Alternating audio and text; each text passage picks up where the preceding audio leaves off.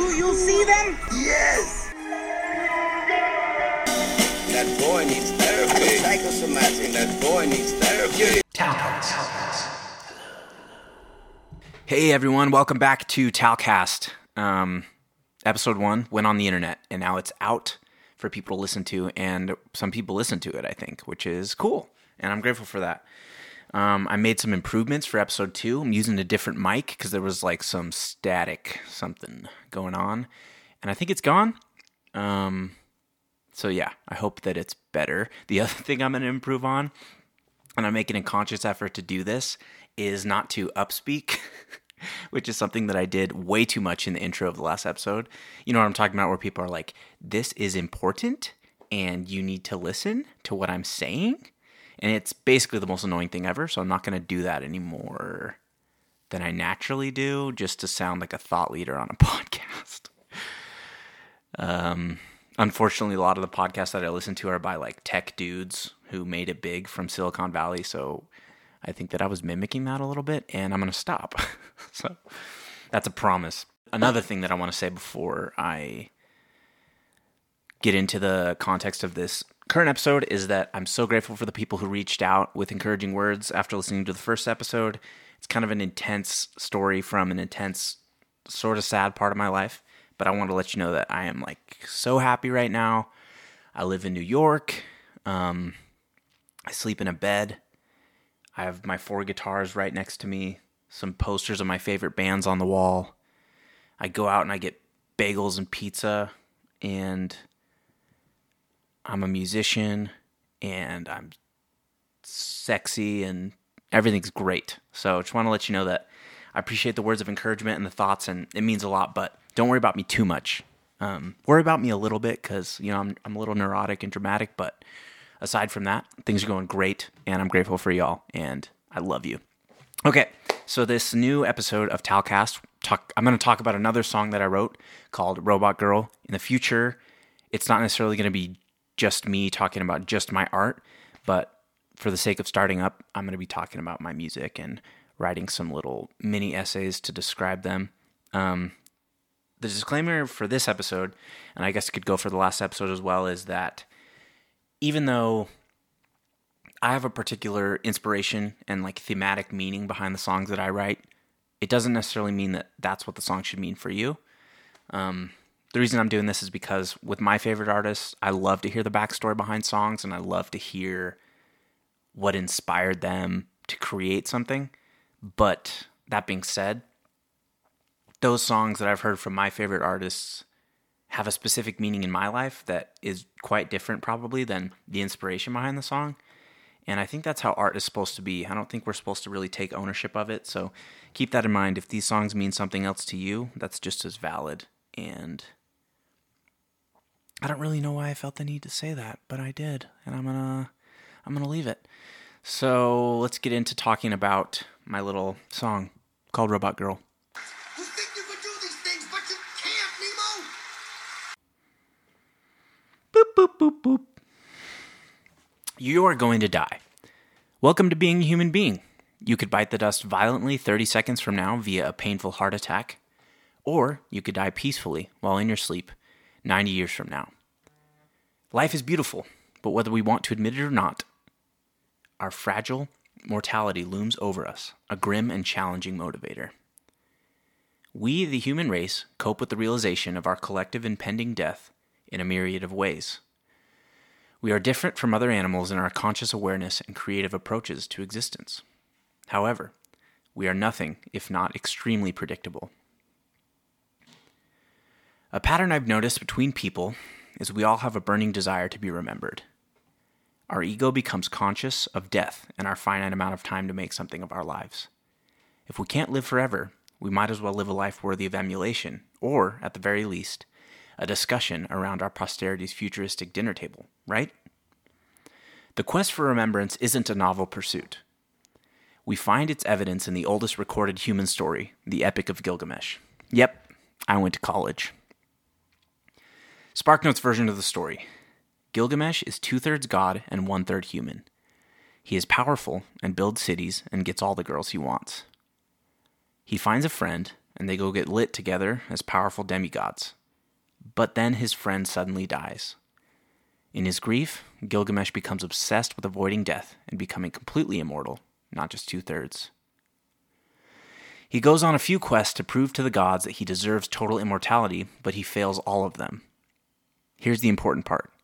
Dejected, he returns to the city he helped build and realizes that his only shot at something like living forever is becoming beloved in the hearts of the members of his community and building a city that will ensure he is talked about as a guy who did cool things for generations to come.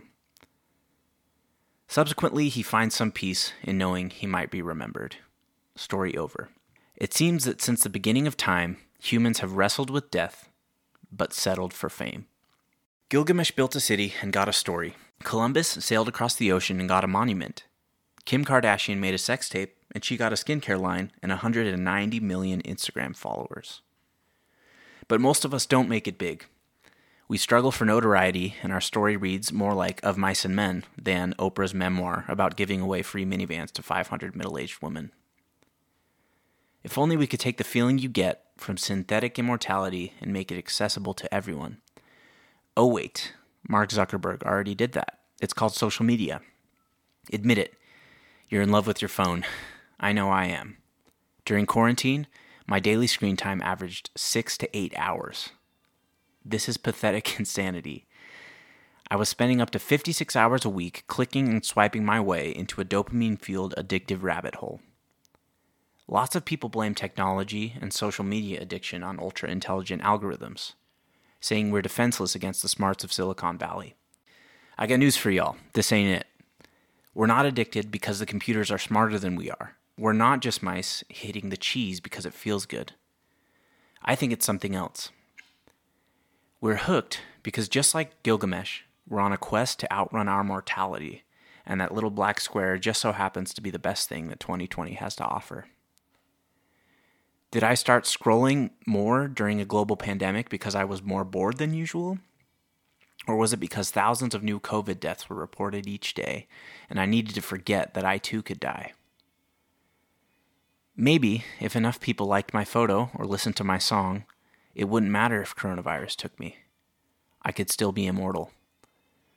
Or at least there would be a digital immortal version of me, one that I'd spent years uploading to the cloud. All of the best angles of my face, all the best takes of a guitar riff, all the happiest versions of me and none of the depressed ones. An amalgamation of everything I felt like the world needed to see to make me eligible for pseudo-immortality. Fame. Hey, at least I haven't made a sex tape yet. But what happens when you log off after a few hours of scrolling to find yourself alone in a bedroom? Does the blue light keep your brain awake long enough for you to remember that you are still mortal? Do you crave the soft hug of a fellow human being instead of the fake embrace of a new follower who rarely thinks of you? Man, I think it's time for me to get a new girlfriend.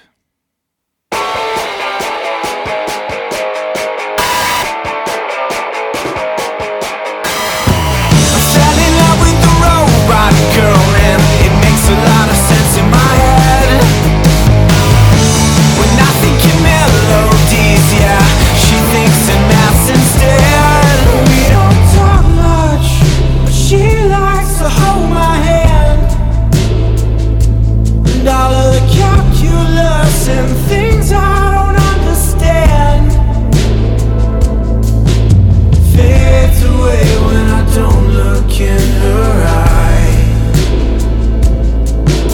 Makes me hate that someday I might.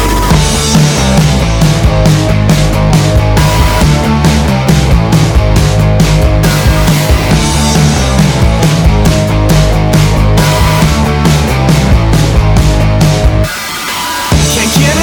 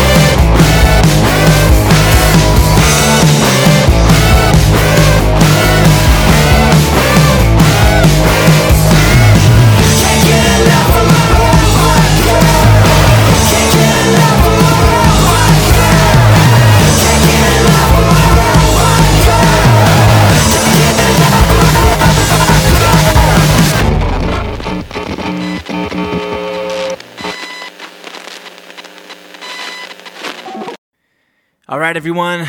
Thanks for listening to Talcast episode 2. I love you so much. Follow me on the social media, which is ironic given the context of this episode. But got to do it. It's at Tal Haslam, TalHaslam. You can find my music on literally any streaming platform. What else should I say? Yeah, I don't know. Like and subscribe. Don't spend too much time on your phone. Go listen to a record. Go for a run. Go make out with someone. You're awesome. Bye!